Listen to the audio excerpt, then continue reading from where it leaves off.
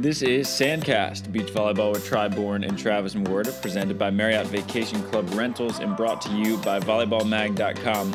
We have a really fun one today. One of my favorite podcasts that we've ever done, and maybe it was a little bit because we went through 3 bottles of wine, but we got Maddison McKibbin on, one of my favorite people whose videos with his brother Riley have been one of the biggest hits of the offseason. We did something a little bit different for this one, so we live streamed it on the McKibbin Facebook page. So I'll link to that in the show notes, but you can find the video version of this podcast, which we're splitting into 2 parts because we went way overboard just because we were having too much fun. Didn't really want to stop the conversation. So you can find the video version on the McKibbin podcast or on the McKibbin Facebook page, and I'll link to that in the show notes. We'll split this one up into 2 and enjoy our podcast here with Maddison McKibbin. All right, so we're good? Good to start the SANDCAST. Yeah, sorry guys. Well, this is SANDCAST. We have a lot of action going on here today. We got 3 cameras. I think we got our audio. We got a video producer, an audio producer. We got an actress doing the lighting for us today. So welcome back. We have Maddison McKibbin on today, one of my favorite lefties. Mad Dog. What's happening, bud? What's going on? Good to be here. We got this whole thing figured out. Is this how all the video operations go at the McKibbins? Just throwing stuff together? No. We, to be honest, we really don't know what we're doing with all of our audio or all of our video equipment, but we watch videos on YouTube to learn how to make YouTube videos. That's where we go. Cool, education. I know, it's like the Matrix, like 1.0. Instead of downloaded information, watch it. Okay, let's go do it. And that's kind of like where I wanted to start the podcast with what you're doing now, because it's been such a big hit this offseason. Like, you guys have had the biggest offseason, I think, of like any players going overseas and stuff, because your videos are blowing up. Yeah, I mean, it's been a fun time. Riley and I have always talked about making these sort of videos because really there's not that much volleyball content online. And so coming into this off season, actually right at the end of last season, we had a kind of like our plan of what we wanted to do, a rough plan, because a lot of our stuff has changed. And I think that's what has made our channel kind of enjoyable is we try one thing, test it out. If it doesn't work, all right, let's do something new. But it's been just a fun experience, especially when you're not playing, to use your volleyball skills towards, making some digital content. Right. And where did you learn how to do this stuff? I know that you went back to USC to get your master's, right? Was that part of what you learned, or was this just all just on your own, just winging it? I went and got my master's after I got injured at SC in my 5th year. I did communication management. Don't ask me exactly what that is. It's kind of a broad term. I get it. I know. I'm okay at communication. But one of the things that I did was I took a few different classes, and 2 of them you had to actually create video content. One of them was called transmedia. Basically taking a storyline and adopting it to as many different mediums as possible. And the other one was this Hollywood 3.0, where we actually had to make a web series, which was incredibly hard. So I started playing around with a camera I had, and then USC offers the Adobe Creative Cloud. So I tried Photoshop, like everyone who tries Photoshop, and I was like, I'm never going to be good at this. And then I went to Premiere Pro. So through SC, I had access to Premiere Pro, which, disclaimer, for some reason, I still have access to it, and Riley has signed on to my account. So I knew how to do a little bit of Premiere Pro, and then I taught Riley a little bit, but we learned through YouTube, and so we can both edit our videos. We both still use the same subscription for Adobe. I don't know when that's going to end here or there. It's like that Netflix friend that everyone has that you just log on Exactly. to. We're on the unofficial family plan. So when you guys started this video series, what was the objective? Like, what was the goal or direction you wanted to go in, and how many zigs and zags has it taken since? The goal was we just enjoyed making videos for the most part. And it's something that we never had the opportunity to explore. We both studied business, but we always, enjoyed movies. And so, sorry, can you repeat your question again? Just what direction did you guys want to start with the videos? Yeah, because I know you said you said that you have no idea what you're doing. So I'm assuming that it has taken some zigs and zags to where you are now. So we initially went on to YouTube to find some beach volleyball content, answer some questions that we had, and there was nothing out there. So we thought, we don't have all the answers, and I hope our videos don't come across like that, like this is the say-all, be-all, but we wanted to give people a different perspective of what we've learned, because we've only been on the tour for 3 years. We've grew up playing beach volleyball, but the stuff that we've learned between growing up playing beach and now is completely different. And I think, on YouTube is the unique opportunity of sharing that information. And I think there's a lot of fans out there that want to know what the pros know. And so it fills that void, and it kind of closens that gap between fans and pros, which I think makes our sport so cool. Yeah, and I think that one of the things that I've found, just in terms of, there is really no content. Like, there's not many other beach volleyball writers that I'm competing with. There's no other beach volleyball podcast that we're competing with. And we're killing it. We're monopolizing the game. And what I think about John Mayer?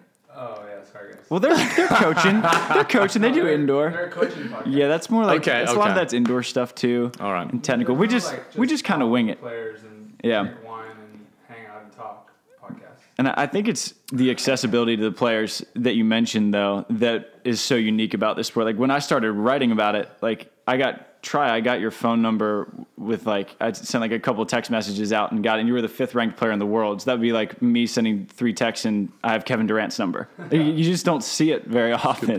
And yeah, that's a good comparison. Yeah, I think relatively. About right. Yeah, so I don't know what number 5. I'll put KD's probably like 1 or 2 with LeBron, KD, and then after that it's kind of a stepping stone a little bit. Depends who you like. Who is the NBA player that you compare yourself with? Oh, whoa. Now that we have Chase Budinger, an NBA player on tour. I'm not the Chase Budinger. Kevin Love. Kevin Love. Versatile, big guy, can do it all. I myself to Kevin Durant, but I already said that Phil's the white Kevin Durant. Okay. So I guess That's fair. I guess I'm LeBron then. I think Alisson is more LeBron-ish, just body type. I take that. Yeah, but he doesn't have the touch that LeBron has. Yeah. This is tough. Silence. Well, Move it up. with the exit, we're getting this conversation going. Travis. Madison's getting a microphone etiquette lesson in the background. Like I said, I don't know what I'm But doing. with the accessibility to the players, you've been able to create this content that's blowing up. And you were talking about your YouTube channel growing, I'm assuming, much faster than you probably thought.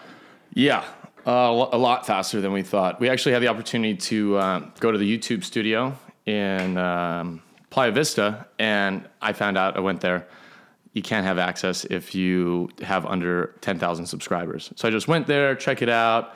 Ended up finding out a lot of people come there to like, hey, can I use this? Can I use that? Right. What we found out is I told them how long we've been around and what our subscribership was, and they were astonished. And that's not because we make unbelievable content, but because there is an existing market for volleyball fans, and that need for video content is not being fulfilled.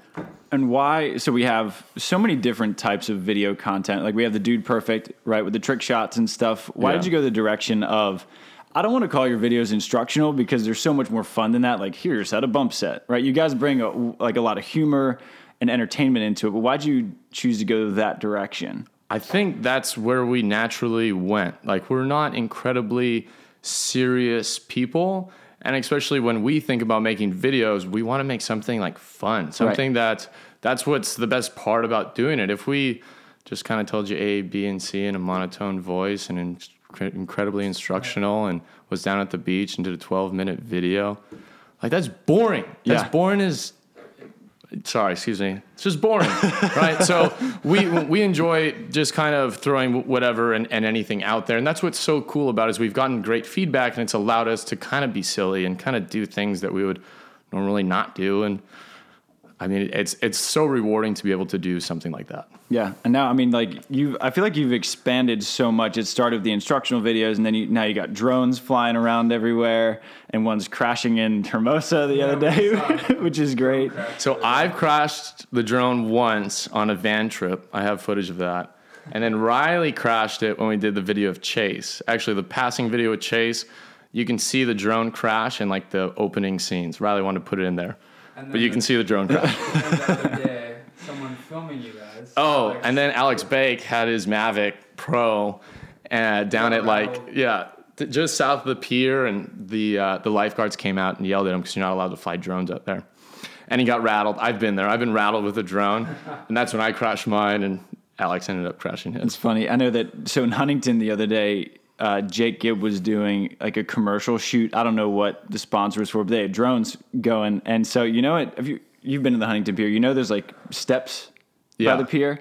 So that's where kind of a lot of like homeless people sleep and stuff. So one came over and was saying that I'm from the Department of Homeland Security and you guys need to stop. They're showing she was losing her mind. It was one of the funnier things. And you know, Jake, like he's not going to say anything. He's just sitting there just biding his time. They couldn't shoot the commercial for like half hour. She's like, I'm from Homeland Security and that drone's illegal. No way. It was great. Oh, that's fantastic. Yeah, it was too funny. But you guys just had lifeguards saying, "Hey, bring the drone down." Yeah, we've luckily never. Well, we fly our drones in authorized areas. We don't fly our drones in any unauthorized areas, so we haven't had that sort of problem. Yeah. Yeah, totally. And so you guys, when the drone crashed the other day, you were practicing with Sean Rosenthal and Chase Budinger. And Chase is someone that no one has seen on the beach yet, aside from like 6-man or 4-man, which I don't really think counts necessarily. Yeah. So how is Chase on the beach? Just what's your first impression of him? Shit. Not that he's shit, but he's a really good player. And to add another great elite, big guy in there, it sucks for me. I think you got to understand that people have to understand that he was probably the number 1 recruit in the nation for volleyball. Oh, by far and away. Volleyball coming out of high school. So the guy grew up playing volleyball, made the smart choice, went to the NBA, and made a decent living there. So if I can remember correctly, he was in the same class as Kavika Shoji, Garrett Mwanga-Tutia was All-American from UCLA, and then I know Spencer McLaughlin played against him. So did my brother, all growing up in club. And Try's right. He was hands down the best player out of those. And you're talking about Olympians here. Kavika, Garrett. Garrett was on his team, and Chase was a better player than he was. And that's what one of my buddies coaches at UCI and helps out with the national team. And he said that if Chase would have stuck with volleyball, there's no question that he'd have been on the national team. Mm-hmm. So I think that just speaks to that, the athleticism. What an idiot. Like, U.S. national team for volleyball or NBA basketball player? Yeah. Dude, he could have been on the beach this whole time. What a dummy. And now you have made the transition from indoor to beach, and I know that it's not an easy one. Mm-hmm. And your story of you and Riley making that transition to beach is one of my favorites when you guys were practicing. Oh, no one could see you guys. Yeah. So a lot of our listeners, like for me, for example, I never played indoor volleyball. I have no idea how hard it is. Mm-hmm. So can you walk us through just the transition from indoor to beach, why it's so difficult, and just the process of it and how long it might take a guy like Chase, who has an indoor background, was phenomenal, but there's a lot of skills that might be difficult to translate. Well, I can't say that transitioning to the beach was as hard as it is for some indoor players because, like Try, we grew up playing at the Outrigger. So we more grew up playing beach, went to high school and college for indoor, and then went back to the beach, right? Also, Madison, you played on the junior national. I feel like you were almost like a beach specialist growing up, a lot more than some of us. Because you got to play on the youth national team. Right? Yeah, fortunately. Not many people played on. I didn't even play on the youth national team, actually. Yeah, there wasn't, to be honest, there wasn't that much competition back then. Yeah, it was like you signed up and you're there. But you got to play, and you were kind of the guy for that age group. Kind of. But, while. I mean, what an awesome experience to be able to do that. Like, I was 17 years old, went to the Netherlands. I think I got caught drinking by USAV, but they're here nor there. But being a young kid, being able to travel the world, you get that you get that opportunity to play internationally, and it's like, whoa, I could do this later on after college. So being able to experience that made me want to play beach that much more. It's like, wow, this is an amazing experience when you've been there, like meeting people from all over the world, these international competitions, and some of the international teams are so much nicer than some of the U.S. teams. Yeah, it's a legit experience for sure. And I think, especially when you're young, you're like, holy crap, they just gave me a shirt that says USA Volleyball on it. Like, this is sick. I'm on the national team. Yeah. You think it's once you get all that USA gear, I made it. It's just cool. It's just cool to say too. Yeah. I never thought of it that way. You're right. And so you were 3-time state champ at Punahou? So, 3-time state champ. I actually, disclaimer, obviously I lost 1 year. I lost to Brad Lawson, who's actually producing the sound. Our sound designer and producing the sound today. So, shout out to Brad. He beat me once. But yeah, So you were 3-time state champ in high school, and then you made 2 Final Fours in college at USC? Yeah, 2 Final Fours. One was with you at Penn State. Yeah. And then the second one, Tri and Riley were gone. Tony Sorelli single-handedly took us to the finals with Micah Christensen. Not a bad team. I had nothing to do with it. Yeah. And then you went overseas to play indoor. So what was your experience with sort of ish? I know you were kind of in and out of injuries, right? Gosh, where do I start? So I got injured my senior year at SC, and then redshirted that year, stayed a 5th year. That's where I did grad school. And after that, I was like, I never really felt like I really reached my potential in indoor. So I was like, you know what? I really want to go play internationally. Riley had a few years experience playing. And so what happened was Riley was kind of on his way out, but he's like, hey, let's try and get on the same team here. And I was like, dude, that would be awesome. But it was tough to get me on a team. So Riley did some finagling, and we ended up getting on a team in Greece, in Lamia. And so unfortunately, a month before we left, I injured my knee. I think it was a stress fracture in my knee. And so I ended up leaving, going to Athens, living with my agent for a month while Riley practiced with the team in Lamia, like 2 hours north of Athens. Long story short, our team wasn't great. The owner was a little shady, like most U.S. international players have dealt with. I'm not saying anything new. We had our ups and downs, and Riley ended up, things were just not going well. Riley ended up signing a contract to Italy back in November, and I was going to wait it out. And I can go into depth of how this went. It's kind of a funny story. Go for it. We're all about the funny stories here. So what happened was we went to Athens to play in this match. The owner told me, if you don't play well in this match, you're out. I was like, well, I don't really care because no one was getting paid on the team at the time. I was like, whatever. No one was getting paid in the whole country. So we played in that match. Their international players weren't supposed to play that game because they weren't getting paid, but then they ended up getting paid before the match. It's complicated, but we lose in 3. I got player of the match. I played well. Played really, really well. And so our coach allowed us to stay in the town when we played there. So we stayed in Athens. I stayed with 2 of the guys on the team. We had a great time. And then we took a train back to our place. And I get back to my apartment, the one that Riley used to live in. We had 3 bedrooms. I go open my room, and I open the door, and there's a guy from Brazil sleeping in my bed. Sleeping in my bed. And I'm kind of hungover, and I turn on the lights. I'm like, what the F is going on? And he wakes up kind of like, looks at me, scoffs at me, and he can't really speak English. So I was like, dude, get out of my room. Like, I'm not leaving yet. You gotta take my spot. You take my spot. And so what ended up happening was, obviously the owner got this new outside hitter to come in, but because we had a limited number of international players, I had to sign off on my release. So I was like, I ain't signing that paper until you pay me my money. Right. So paid me my money. I signed it, called Riley. Riley had a 2-story bedroom apartment on the beach in Italy, in Ravenna. I was like, dude, no, let me come stay with you. I don't want to go home yet. Yeah. So I went there. I played housewife for like 3 months and just kicked it and chilled. That's awesome. So yeah, that was my time in Europe. Sorry if that was too long. I regret not visiting you guys out there. Yeah, we had a great time. I planned my trip the whole time. I was busy doing random things. I feel you. It was a fun time though. So you and Riley have sort of always been partners in a way. Because like Riley kind of convinced you, hey, let's go overseas. He pulled some strings. You're going indoor. Then you kicked it with him for a couple months, and then you guys started out on the beach.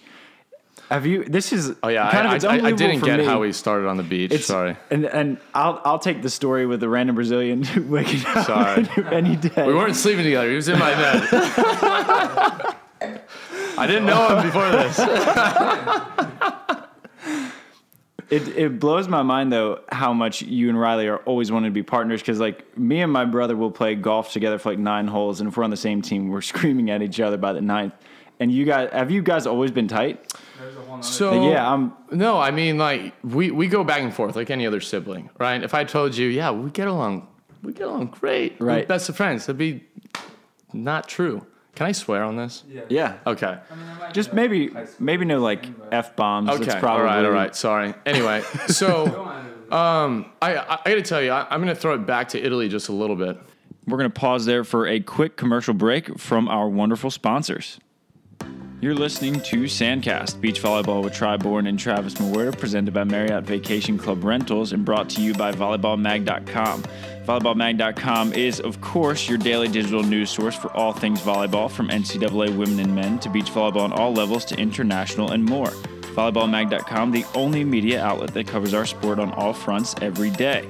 This podcast is also brought to you by Marriott Vacation Club Rentals, which offers the best vacation accommodations in the world's best vacation destinations. Wherever you travel, to Florida, if you wanted to go visit the FIVB Major, to Hawaii, if you want to go see my boy Tri at the Outrigger Canoe Club, to Europe, to California for any of the AVP and FIVB events out here on the Best Coast. Choose to rest in our luxurious guest rooms, suites, or villas for your next getaway. Villas offer all of the comforts of home, including a full kitchen, living and dining area, and separate bedrooms. Stay with the Marriott name you know and trust. Book big spaces in great places today. Visit www.mvcrentals.com.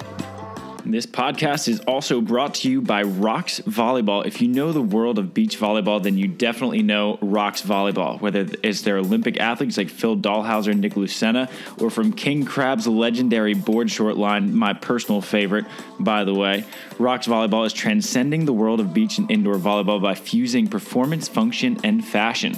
With the most epic board shorts and bikinis in the game, don't miss out on their 80% off beachwear blowout going on now. And that is 80% off, which is awesome. Or you can even customize your very own pair of board shorts on their website by using the designer. Visit www.rocksvolleyball.com to start designing your board short or picking out that perfect suit. Rocks Volleyball, where performance meets fashion. And, you know, my career in Greece didn't go that well. And I was kind of, I mean, some athletes reach this point or not, but I was kind of like, I'm done, right? And me and Riley spent countless hours at his kitchen table in Italy, drinking wine and talking story, solving all the world's problems, you know, standard things. Sounds like what we do on SANDCAST. Yeah. And Riley comes up, he's like, hey, what if we go home and play on the beach? And I was kind of resigned to be like, you know what, I'm done. I was actually done with volleyball. I was cool with it. I was going to go back to grad school, finish that, and, you know, move on with my life. Volleyball was like, you know, after getting injured before Greece, it was just it was tough, right? So Riley convinced me, he's like, you know what, let's just play together on the beach. Let's see what happens. And I wasn't for it at first. And then when we got back, he kept talking to me. I was like, you know what, let's give it a run. Let's give it a try. And so what you were saying before, we were living in Marina del Rey, and we were practicing by ourselves with one volleyball with no lines. It's really south Venice, where no one would ever see us because we were too embarrassed. So that kind of gives you a little background of how our career was started playing beach. And to answer your question, our relationship, it goes up and down, but you can ask further questions from there. I just wanted to establish it with that. I remember when they first came out, I was like, yes, Matt and Riley are on the beach now. I call them up. They're like, no, we're not practicing with you guys. We're not ready. Oh, yeah. Yeah. Oh, why not? Like, what are you guys doing? I remember trying. We're not ready to practice with you guys. We suck right now. I remember Try texted Riley, and Riley's like, dude, Try wants to practice with us. I was like, dude, no. And I remember the first practice when we practiced with Try and Hayden. I remember John Hayden was an unbelievable player, still is. And I remember hitting down balls. And I was so nervous hitting down balls at these guys. I'm like, I'm totally gonna F this up. I'm never gonna call back. Hayden's gonna be like, Try, these are the guys you bring? Like, these guys? They're good. And at the time, we had at least 8-inch beards, too. The longest they'd ever been. Wait, they were longer than what you're rocking now? Oh, yeah. They were here. I have my ID somewhere. I'll show you that. I'll give a close-up. Later. Yeah, we'll do that later. That's hilarious, though. But I know that feeling because the first time that I practiced with you, I had that same feeling. I was like, God, I got to hit this high line and bounce. Dude, I get it. I got it with all the top players. Once you get that call, I mean, I remember when me and Riley first started off, getting the call from Try, and Hayden was unreal, but Try was a friend. Yeah, I remember the next people that we were like, dude, to call this was Kurt Topol and Mark Burek. Man, I swear to God. I was like, Riley, we're moving up. Not moving up from you guys because you were a friend, you know? These are guys who don't know us. Yeah, this wasn't a favor. Yeah, Sure. this wasn't a favor. Yeah. So we're like, dude, we're moving up. I can't remember the team we got to practice with who was in like the top, but we were like, whoa. And speaking of Burek, in your first qualifier in New York City, right, that was number 1 for you guys? Yeah. In 15? 20. Yeah, I think it was mid 2015. You beat Mark Burek and Adam Roberts in the round to get in. No, I beat Topple and Burek in the round to get in, and I beat Brad Lawson and Adam Roberts in the round before. Okay. Sorry, Brad. And so here you guys were. I mean, you're like starstruck, playing, just practicing with Burek. I think we had just practiced with them right before that. I think they probably called us because they thought, oh, we might be facing these guys. Just a little scouting report. Sorry. Yep, I'm getting in on the wine action as well. Maddie, what kind of wine you got? Oh, okay. So this is Reckless Love by commercial Rebel Coast Wines. It is a sponsor of ours, I have to say, but we actually always drink this stuff at home. They sent us a case, so I thought I might as well share it with my buddy Try, and then barely give Travis any left. I'll take the last drops. Yeah. But anyway, sorry for the plug. I had to. What's up? Just talking about the cherry oak notes of the. I can't tell. Tries to become a sommelier in his injury timeout. I don't know how to pronounce those. I can't tell. Anyway. But yeah, so you beat Burek, who you were just starstruck to practice with. Mm-hmm. Was that sort of when you had that moment, was that like a welcome to the AVP tour? Like, we're here, or were you thinking at that time, man, we got kind of lucky? Because I feel like there's one or two ways you can go with that you've established yourselves, or, man, we got to prove this wasn't a fluke. First of all, nobody tell Burek that Maddie was starstruck. I'm sorry. I'm just being honest. I love it. But if this Burek's gets good back guy. from Burek, we're all going to hear about it. It's all right. It's all good. All right. No, I think we didn't think we made it. To be honest with you, that was, aside from San Francisco, that was probably my most memorable win on the AVP to make it. I think we were the 20-something seed to make it out of the qualifier, and it was our very first AVP event. So I don't know. We weren't. There's another long story behind that tournament, which I think you might enjoy. Do you want me to get into it, or are we trying to move on? I'm always good with story time. So that tournament was a tough one. I'll get my nana was diagnosed with cancer, and she was in the hospital, and our parents were visiting her. So my parents sent my little brother with us, Jameson. He was like 14 years old at the time. So like, all right, we'll take him with us. And so the night before that qualifier, our nana, who you know from Hawaii, she passed away. And so we talked to our auntie on the phone the night before. So that, added a little bit more emotion to it. And we had our little brother with us. And so going into that qualifier, there was not a lot on the line, but we had a little bit more to fight for. And to win that, you can imagine kind of the emotional response with all of us there. And so we had to play in our very first AVP event. And so we had the option of getting a coach for $75. We're like, who better than our 14-year-old brother? Yep. Jameson, right? And so we ended up playing Casey and Gibb the first round. We got close, but they were probably just conserving their energy. And then later that night, so we didn't make it to Saturday. We went out Friday night, and me and Riley left Jameson in the Airbnb. Jameson ends up locking us out of our apartment. And Riley has to scale 3 stories up because Jameson's asleep. And he's climbing. And I just made an Instagram post of this. I was literally spotting him from 20 feet up. Like, dude, I got you. And Riley's like deathly terrified. I'd be scared.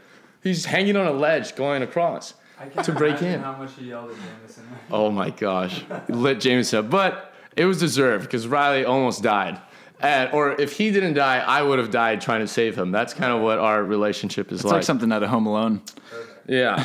And then, so we got, we got through that night, and then the AVP was asking if players wanted to do an exhibition match. And we went to Conover, we're like, hey, if you don't get anyone, me and Riley would love to do it. It's just some 2 bearded guys from the qualifier playing against Jeremy Casebeer and Koichi Nishimura, I think. Koichi?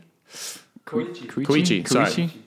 So He's then, Japanese legend. So that was going to be on Sunday. Saturday night, we go out. Taylor Crabb is out of the tournament as well. Me, Riley, and Taylor go out. Me and Riley get into a little bit of a scuffle with each other. Taylor is thankfully there to like break it up. Like Riley was chasing me down the street. Taylor is trying to push him back. Taylor, thank you very much. But I could have taken him. I can name a few other occasions when I was Taylor. Anyway. Riley's like trying to juke Taylor on the street, and I'm kind of like, he looks a little crazy. But we got into a scuffle.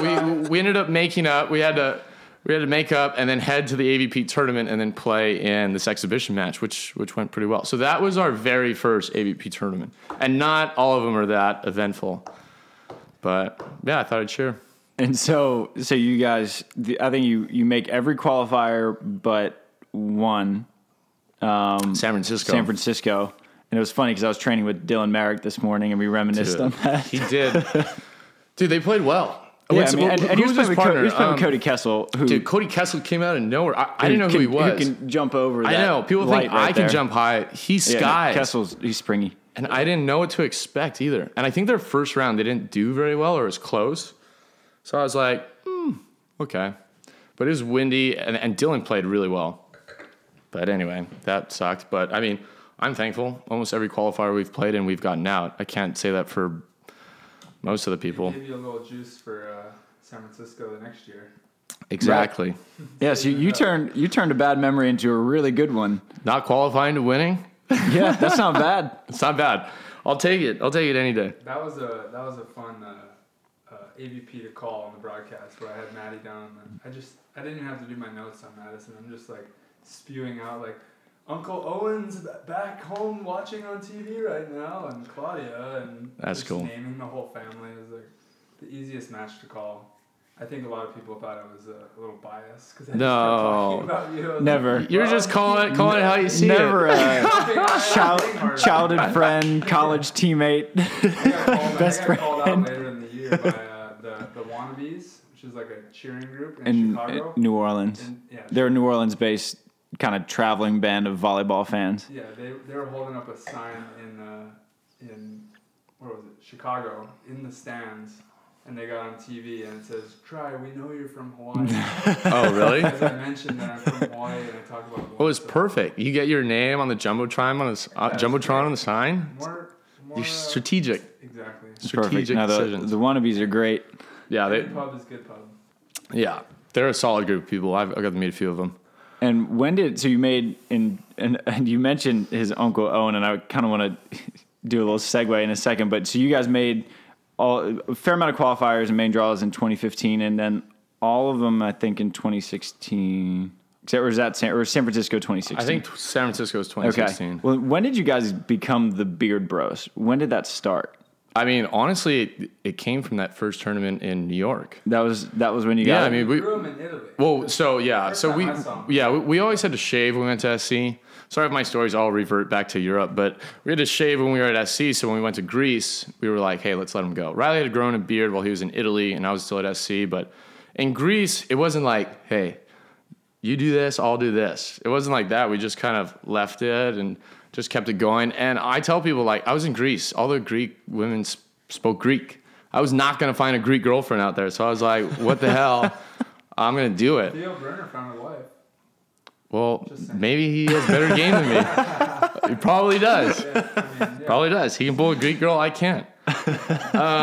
So I was like, I don't really care what I look like.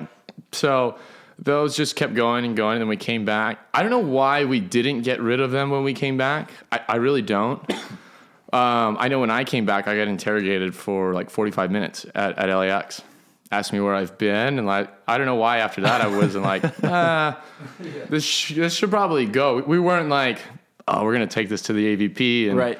We're gonna pause there for a quick commercial break from our wonderful sponsors.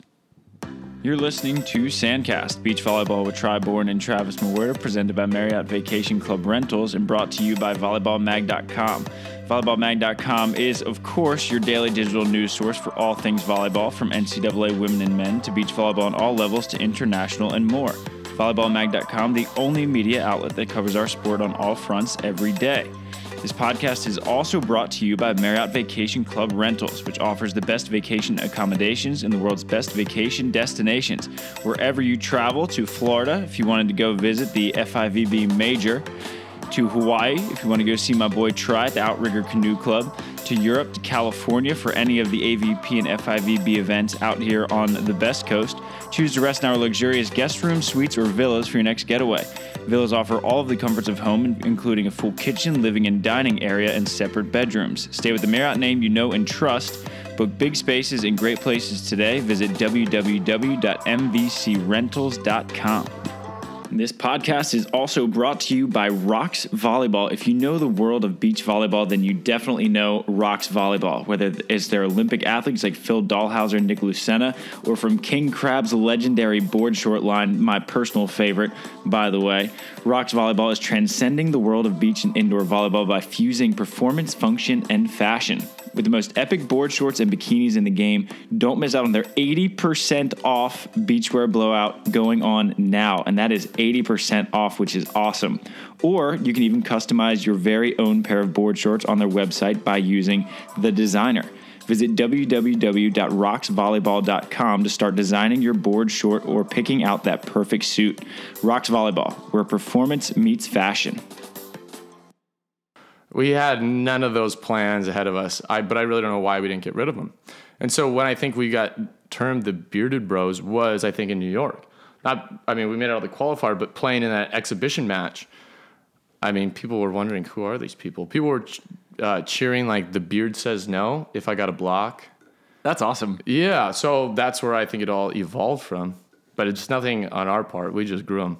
Yeah, and now, like, is there any pressure to keep them? Like, do you ever wake up and you're like, God, I just want to shave? Because if I grow out the stubble for about 4 days, I'm like, man, I'm getting kind of itchy. And you've got full on. So if you've been watching, judging how many times I twirl my mustache, we're probably closing on 300, 400. I'm pretty attached to it, obviously. I mean, I don't love it. I know I look better without it, but I'm not going to get rid of it. Now, speaking to your itch, for all you bearded people out there, it's that 3-4 month mark that is the tough. That's the rough phase. You don't really look good. People ask you, are you doing okay in your life? Like, do you need help? It gets a little itchy, but once 3 and 4 are past, dude, you're fine. You're chilling. There we go. So we're doing a quick 2-minute how to grow a beard tutorial. Mm-hmm. Just got to make it through the 4-month period. Grow a beard in like 9th grade, I feel like. Oh, you could. Yeah. That's where it all started. You're so much cooler when you have facial hair at that age. Yeah, exactly. It's like you're just immediate legitimacy. Yeah, no, it's true. And I was sneaking over to Punahou after school every day, trying to sneak in the weight room. I still can't grow a beard, but yeah, I got a little chest hair, so I'm loving it right now. You can fit in. You're fine. Well, it's so funny, though, and you mentioned this when you were taking a look at the manuscript of the beach volleyball book that I'm working on, is your Uncle Owen. Oh, yeah, so yeah, he got a massive sponsorship from Gillette for shaving. So he had this clean-cut face. So he that's an excerpt that's in his book. I was I was reading through the archives of the LA Times one day, and it was like from 1988 or something. And guy who's writing a book all in the history of beach volleyball. And not to plug him, but I've read the first draft. It's actually very legit. Yeah, like I'm looking forward to it. Teaching me about my sport. And you wrote a forward to it, so we're all working on it. I actually learned a lot from it.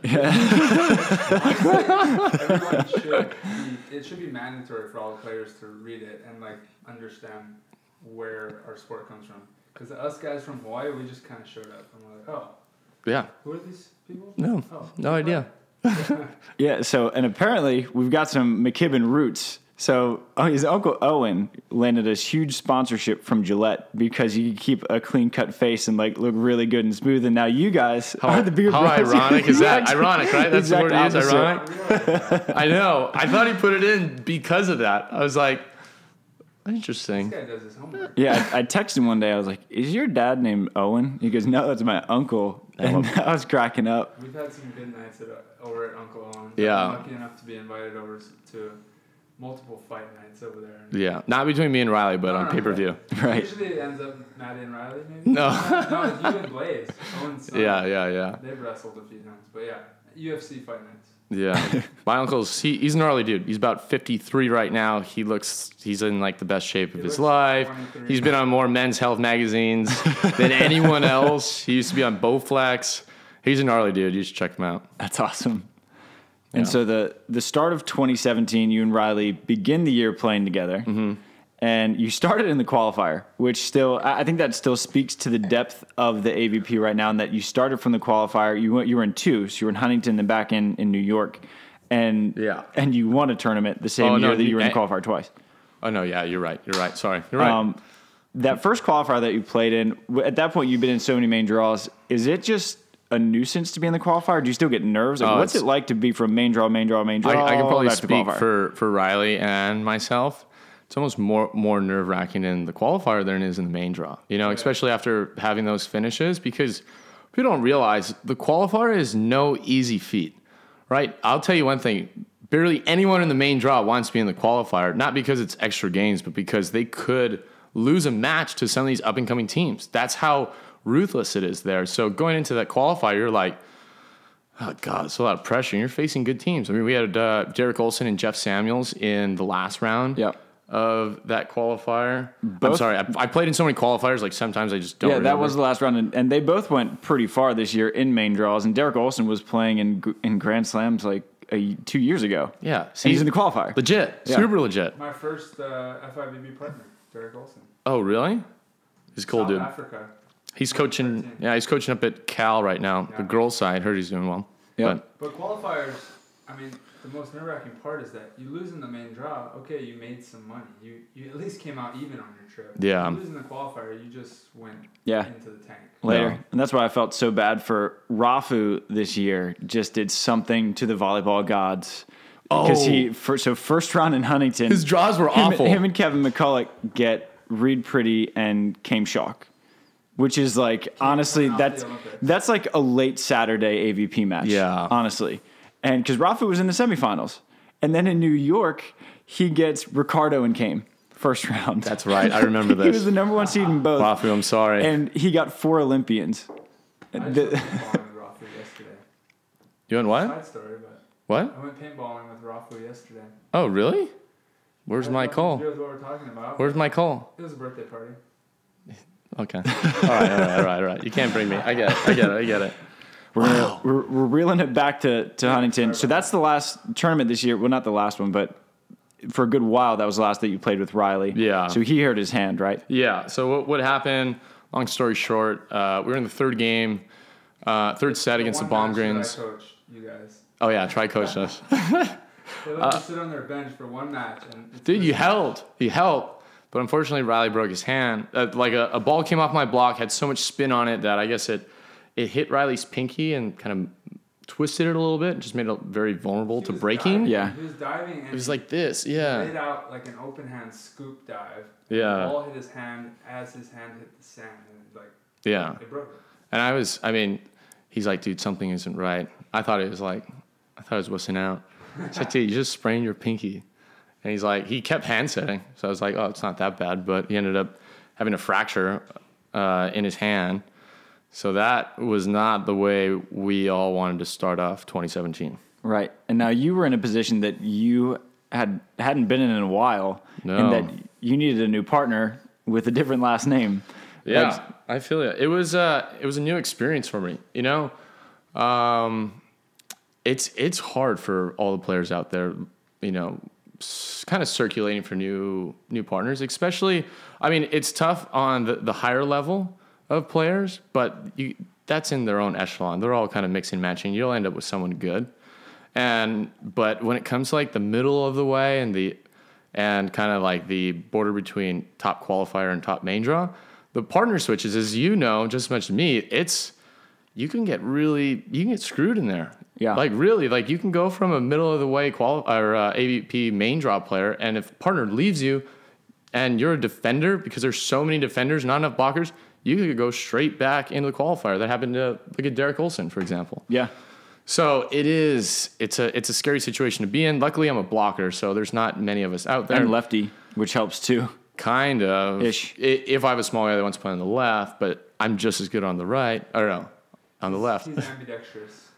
That's another story. But no, yeah, it was a strange situation to be in. And I made some phone calls. People were kind of already locked up.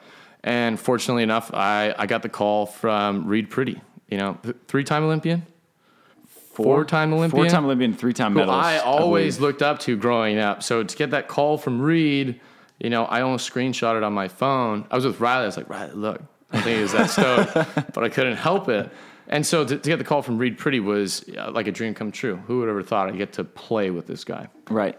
Yeah. And how was it just playing with someone new? Because obviously when you're playing with your brother, not only are you playing with someone that you're familiar with as a beach volleyball player, but that's someone that if they hit the ball out, like you can call them out and just be like, what the hell was that? Right. But when you're playing with someone new, you're just like, you got it. Like you kind of got to ease into these new relationships. Yeah. I mean, I'm definitely a player to fall on the side of like, hey, don't worry about it. I'm definitely not going to call anyone out. But I learned a lot from Reid, and on two different sides of it. One was his mentality and approach to the game, which was unique. I mean, you don't play in 4 Olympics and don't have this set mentality of trying to get things done or approach things differently.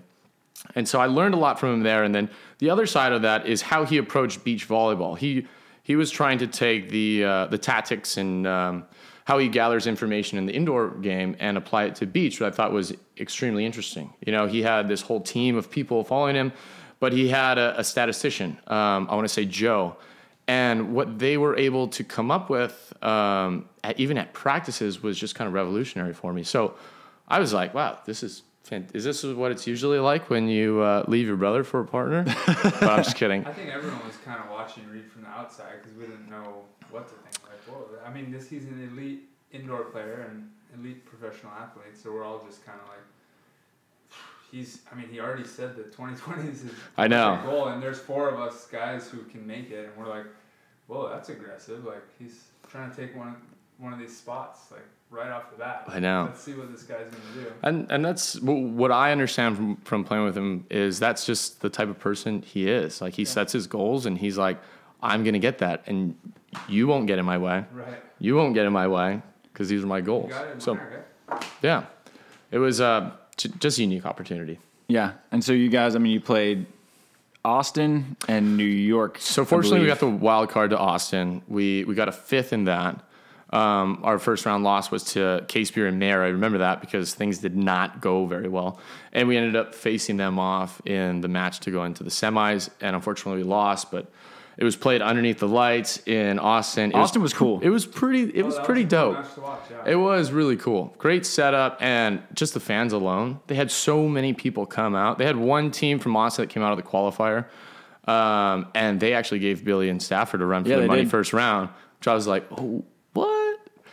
But no, just overall great event. Yeah, and what did you just learn about just how to adjust to, you've been playing volleyball your entire life, but just finding someone's set or just like setting a back set, how far you got to go behind your head or just the height or that sort of thing. Was that a tough adjustment to make? Because like you said, like you guys got whacked your first match against Mayer and Casepier. Yeah. Like trying to figure out how to set him. Right, set and just like seam passes. Just small stuff that a lot of people might not notice that comes in handy with partnerships.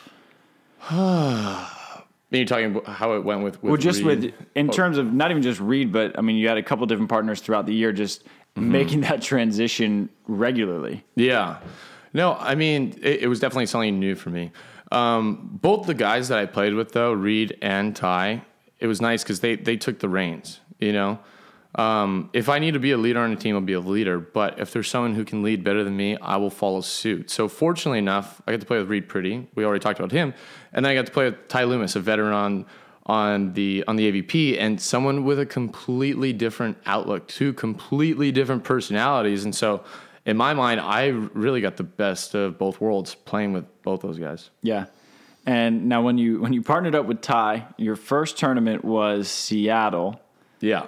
And you guys went 1-2 barbecue. We got 13th. So was that... For those of you who know, that means you lose both your matches. Yeah. And so what... With a new partner, a lot of people might just say, all right, well, we tried it. Let's go our separate ways. Why did you stay together for the next event? So when Riley first hurt his hand, I actually really wanted to play with Ty Loomis. I love his personality. I love who he is as a person. And, even though I didn't play with him before then, he always kind of took me and Riley under his wing.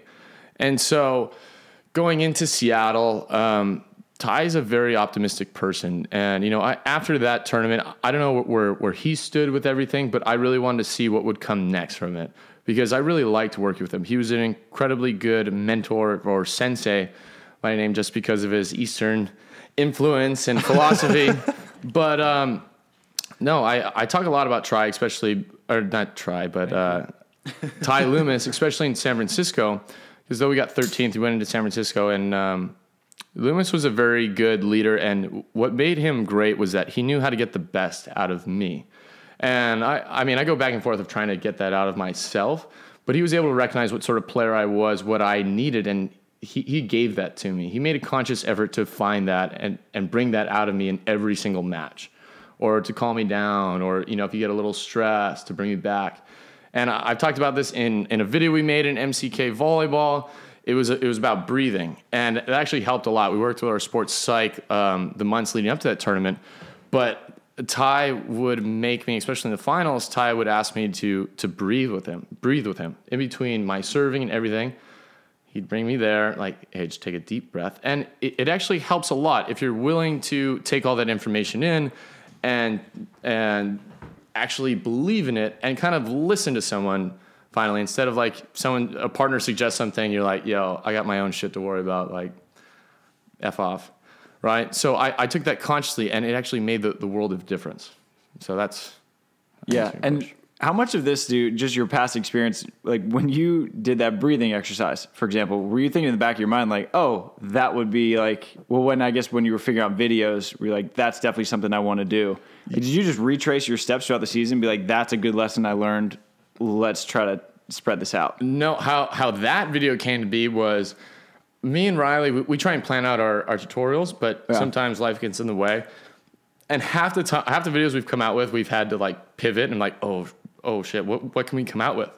And so I think Riley was gone that weekend. I was like, hey, I have an idea of how I can make a video on my own, just using footage from that. And so that's what's best about our channel is like we have so much information and resources to pull on. It's like, all right, I'll just make a video on this by myself. So that's how that video came to be. It wasn't like, oh, I really want to tell people the biggest thing that helped me in the AVP finals, but it really was. And it just kind of evolved because we didn't have anything to shoot that week. We do plenty of scrambling for the SANDCAST as well. But that's when some of the best things happen. And at least our newest ideas, that's I don't know. I'm not saying, hey, don't plan anything, but I will say leave room for... Don't let it stop you from moving forward. Yeah. Just rush them, boo. Charge them. That's what we say. Yeah. I don't know what language you are just speaking. That was kind of underground pigeon right there. And that'll do it for part 1 for SANDCAST with Maddison McKibbin. Again, if you wanted to watch the video version of it, I highly recommend it. It's pretty fun. It's a little bit choppy, but that's kind of how it goes with all first experiments. And overall, I would say it was a success. We had some funny engagement. Casey Patterson was getting a running bet on how many times Maddison would twirl his mustache, so we might have to do that for the giveaway for part 2, is if you can go back and just count up how many times Maddison twirls his mustache. That's not officially how we're going to do it, but I'm just thinking out loud here. So catch us on SANDCAST with part 2 with Maddison next Wednesday. Thanks for listening.